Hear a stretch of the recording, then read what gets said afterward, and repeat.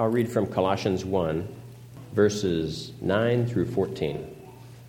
For this reason we also, since the day we heard it, do not cease to pray for you, and to ask that you may be filled with the knowledge of His will, in all wisdom and spiritual understanding, that you may walk worthy of the Lord, fully pleasing Him, being fruitful in every good work, and increasing in the knowledge of God, strengthened with all might according to His glorious power, for all patience and long-suffering with joy, giving thanks to the Father who has qualified us to be partakers of the inheritance of the saints in the light. He has delivered us from the power of darkness and conveyed us into the kingdom of the Son of His love, in whom we have redemption through His blood, the forgiveness of sin. Now, the text in Colossians, and I think Colossians is probably one of Paul's most majestic books. It's just beautiful. And yet, it's really hard sometimes to carve a little piece of it out to speak about, because it just goes on and on and on from one thought to the next without any visible period. And so you get lots of commas and semicolons, but very few periods in Paul's letter to the Colossians. And so what I chose to read here, these 6 verses, I could have easily begun at verse 1 to get you up to what I read. But and actually all of this is really just for one word. I'm going to focus on one word at the end. And our text is Colossians 1, 9 through 14, but the title of this message is Qualified. And starting in verse 9, I want to begin with, for this reason, since the day we heard, we pray for you. So Paul is with Timothy, and he's writing a letter to the believers in Colossae. And Epaphras, who is referenced here in the beginning, has obviously been with them and has brought word to Paul and Timothy about what's been going on there. And so Paul and Timothy are probably somewhat relieved. They're pleased. The believers in Colossians are very devout, and they're doing good works. And so I want to focus on verses 9 through 14. And so let me just read snippets of it instead of rereading the whole thing, because the snippets will allow me to focus your mind on specific words I want you to pay attention to. So beginning of verse 9. For this reason, since the day we heard it, we do not cease to pray for you and to ask that you may be filled with the knowledge of God's will. May be filled with the knowledge of God's will. That you may be filled with wisdom and spiritual understanding. That you may walk in worthy obedience, fully pleasing God, being fruitful in every good work, increasing in the knowledge of God, strengthened with all might for patience and long-suffering with joy. See, I've read extracts of that, but all of what Paul prayed was for the future. That's what I want you to remember. May be filled, that you may walk, being fruitful. All of this he's praying for them is for the future. And then, verse 12, he says, giving thanks to the Father who has. Now he goes back. He's back to past tense now. Who has qualified us to be partakers of the inheritance of the saints. He has delivered us from the power of darkness. He has conveyed us into the kingdom of the Son, in whom we have redemption through His blood, forgiveness of sins. This is so important.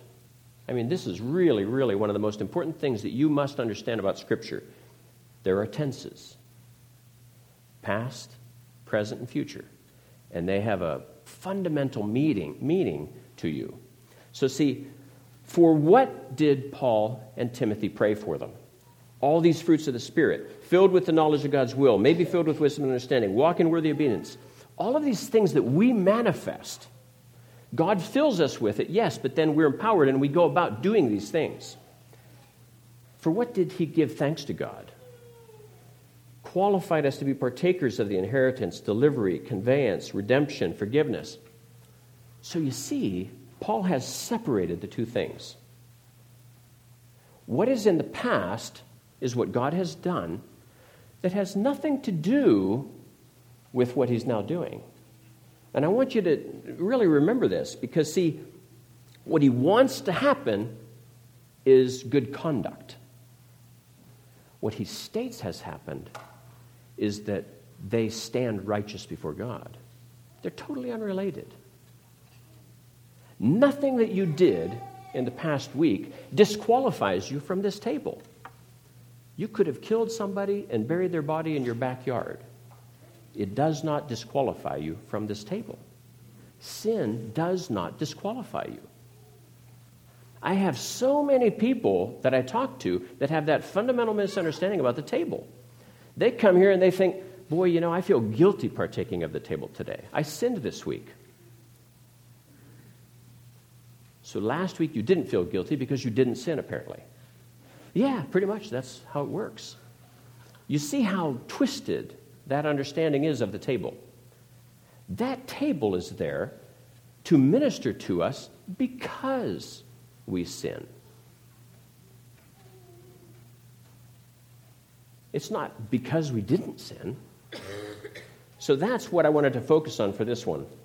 Some of these communion meditations come at me, and I have just one. Like today, I have just one. I didn't even remember I was going to do one when I had last week's, or maybe I would have done a series. But yet, I want you to not forget the fundamental meaning of this table.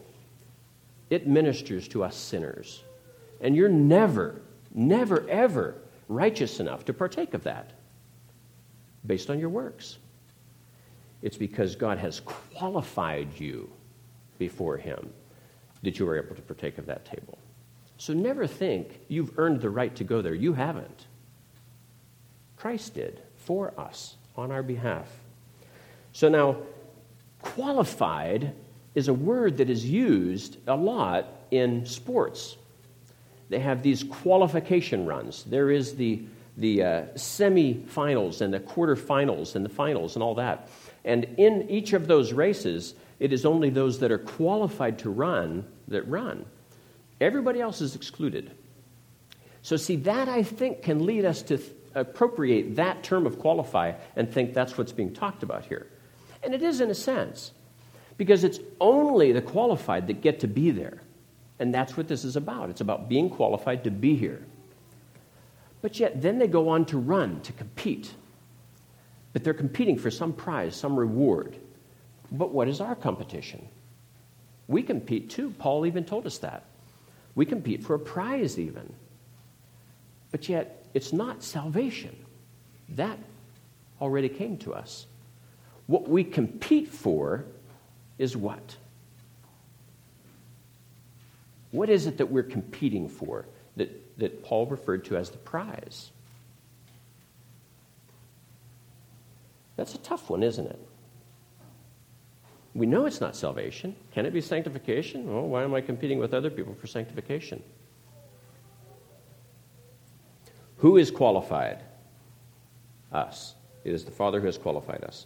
Who performed the qualifying? The Father who has qualified us. What does qualifying result in? To be partakers of the inheritance. And what does qualifying consist of? Deliverance from sin. So all of the aspects of the qualification revolve around our right standing with God. The race, anything that comes beyond that is entirely unrelated to qualification. So I just don't want anybody to ever get, anybody that's here now, I don't want to ever be confused again about the meaning of this Lord's table. You didn't earn it, you can't earn it, and if you partake of it, it's only by the grace of Jesus Christ and His sacrifice on our behalf. So when we come to this table, that's what we are thanking God for the fact that He has qualified us. We can consider Him making us worthy. That's true in a sense because we have imputed righteousness, but it isn't based on anything we've done. It's only based on what God has done. So let's pray. Father, we do thank You for Your work that is laid up for us, applied to our account. We feel so bad for people who feel that they must earn Your love each day and lose a piece of it with each sin that they commit. This is not Christianity. So we pray, Lord, that You would awaken within us an understanding of just how amazing Your love for us is. That despite having been sinners, and in many ways remaining in sin, You have freed us from all of that to focus on living for You. We are not competing for Your love.